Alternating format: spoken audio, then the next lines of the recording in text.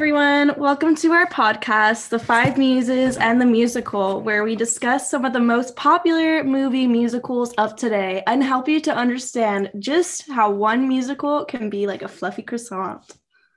Exactly. Thank you, Paris, for the introduction. Our podcast is going to be a conversation between the five of us muses and a group favorite, Mamma Mia, the musical, the movie, and an overall colorful phenomena. Why don't we dive into this podcast with the beginning of the movie and how it impacts the viewpoint of the audience? Guys, I can definitely say that I love this intro. The beginning of the movie starts out silent and then focuses on the sounds of the waters in which the boat is sailing. Becca, I totally agree. The lighting is dark at first, relying on the reflection of the moonlight bouncing off of the water. Paris, what do you think about the techniques for this intro? I actually find it really interesting. The sound of the water is used to blend in with the music. The sound of the water slowly crescendos until the girl starts to sing, and then she becomes the main focus instead of the sound of water, which decrescendos into the background and fades away. Also, I noticed the color of the water was a dark blue, which can emit calming and cooling emotion through the audience. Crystal, are there any scenes that you wanted to show? Yeah, definitely. This movie and soundtrack overall has always been one of my favorites. The scene that I most remember is the one where the two main characters, Sky and Sophie, sing the legendary ABBA song, Lay All Your Love on Me. By basing the musical around ABBA's albums, the musical becomes a pop rock performance style. The way the characters express their emotions of love and passion through the song is one of the key characteristics of the pop rock performance style. I also really enjoy the polyphonic sound created in this scene, though the many different melodies blending together. Yeah, I definitely agree. I believe this type of pop rock performance style has really become popular over the past few decades. This type of style really started to take off in the 70s with musicals such as Grease, The Wiz, and Jesus Christ Superstar. Also, you're totally right, Anna. When the background singers, dancers join in this scene, they create a really nice harmony to Sky and Sophie's melody. Definitely. I enjoy the blending of the voices in this scene as well. Something I would also like to note is that this musical has small aspects of representational theater, but more aspects of presentational theater. The realistic aspects come in with the normal dialogue between characters. I thought this was a norm within all musicals, but after watching Jesus Christ Superstar, I was proven wrong. Oh, right, because the plot of Jesus Christ Superstar was all explained in song and choreography, making it strictly presentational theater. That was interesting. Personally, I prefer the mix of both representational and presentational theater. For all our listeners who may be unfamiliar with these terms, representational theater represents life as we typically know it. In contrast, presentational theater presents life atypically through things such as song and elaborate dances. That's really great that you clarified that for us, Paris, since not everyone may be familiar with the terminology. There was definitely some presentational theater in this scene when all the backup dancers suddenly knew all the choreography and were completely in sync. Also, I highly doubt people at the beach suddenly break out and dance in song like that. I also wanted to add the intense passion between Sky and Sophie in the scene. I remember watching this movie for the first time and thinking, is this actually PG?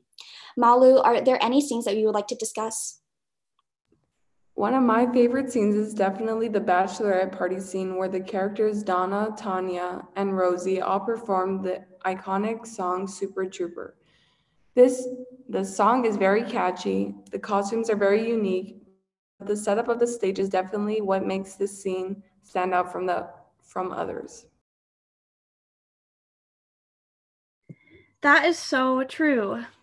The three women began their performance on a small platform stage, but this was no ordinary stage because it was a lumo-acrylic stage that lit up. The stage they used could also be classified as a thrust-styled staging, where the stage was extended out into the audience. I feel the director made a good choice of using this type of staging style because it helped to make the musical more intimate for the extras that were part of the scene and the audience watching the movie. Also, the beautiful singing choreography played a big part in making this part of the movie very nostalgic. Another good executive decision that the director made was the strategic stage blocking of the actors for the performance. The arrangement of actors was Donna being in the center of the stage, while Tanya was in the upper right position and Rosie was in the upper left. The arrangement helped create a sense of visual interest. In my opinion, there wasn't any need for the blocking strategy because the song itself kept me interested. Although the choreography was very subtle, it helped make a difference, bringing in more enthusiasm into the scene. Overall, it was one of the best scenes in the movie. When talking about Mamma Mia, I think it's important to mention how the transition of American musical theater led to the production of the musical. Yes, starting in the 19th century and early 20th century, there is a discovery of musical theater in America. There are some early classics from the late 1800s, like Pirates of Penzance and HMS Pinafore, which covers stories of upper-class society and fantasy. However, musical theater became something much more during the 1930s at the time of the Great Depression. Musicals like Anything Goes or Of Thee I Sing became joyful escapes for those struggling. I agree. That is still the reason many people watch entertainment currently, to have some sort of escape. I think it is interesting to see the development of a book musical, which contains story, plot, and song. The exploration of a book musical really started happening during the 1940s to 1960s with classic musicals like Fiddler on the Roof and Hello, Dolly. Yes. From there, we can see how during the late 20th century, different types of musicals kept emerging. We can see concept musicals like Sweeney Todd or mega musicals like the infamous Phantom of the Opera. Jesus Christ Superstar, which we watched in class, was another genre that started called rock musicals. I think it is so fun to see the timeline of different types of musicals and how all of these eventually lead to Disney commercialism, like The Lion King. I agree. Then from there, seeing how it further develops into contemporary musical theater like Lord of the Rings, then a hybrid between the concept and the book musical, like in productions similar to Spring Awakening or Into the Heights. This all leads to the development of new musicals today like Hamilton or Dear Evan Hansen.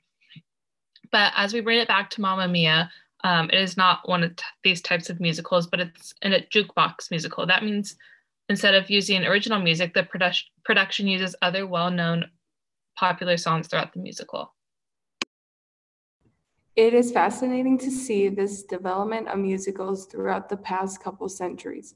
I think one of the reasons Mamma Mia is such a big hit is that it is based on the songs of ABBA, who are one of the most popular pop groups of all time. This drew in a crowd that had previously not been overly interested in musical theater. Yes, even though I don't watch too much musical theater, I love Mamma Mia and still listen to its music, especially during the summer months with my friends.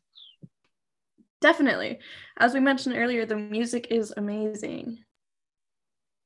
One of my favorite parts of this musical is when Tanya sings Does Your Mother Know?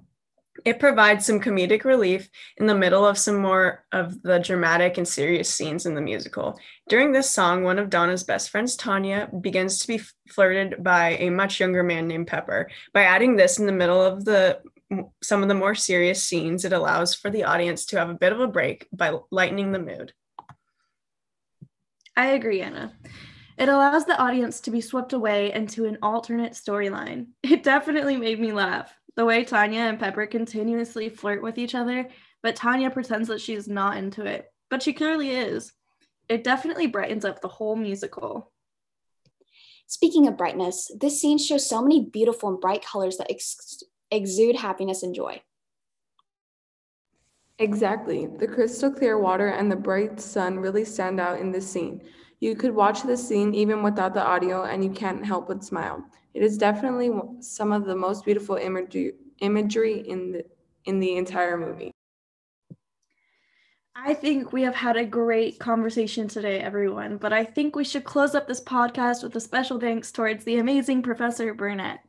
I have to say, my favorite part from his Introduction to Fine Arts course had to be the haiku and poetry lesson. As a poet, I always loved being able to practice different techniques. Not only this, but he has helped me to understand the importance of color, sound, and imagery when creating your own art. Crystal, what was something that you have learned from Professor Burnett that you would like to share before we go? Poetry lesson was really interesting, Paris. I'm glad that you were able to get so much out of that. For me, I really got a lot out of the music lesson. Being able to dive and dissect music pieces really allowed me to rediscover my love for classical music. Also, being able to learn about artists through Jamila Woods' album, Legacy Legacy, was incredibly enlightening. What's your favorite part of fine arts, Becca? I also found listening and learning about different artists through Jamila Woods' album enlightening. However, my favorite part of this fine arts class was being able to learn about so many different forms of expression of art. It opened my eyes to the fact that art is so broad and so free and that it could just be about anything. Thank you for saying that, Becca, because I too was amazed at how many different forms of art exist. My favorite lesson from fine arts was the lecture on theater. From learning about the costumes to the different types of staging, this topic was very interesting. Overall, I am really glad to have taken this class as I feel way more confident in my knowledge of fine arts. Thank you, everyone, for joining the Five Muses and the musical today as we discussed Mamma Mia. We hope that you have a great day and enjoyed our presentation.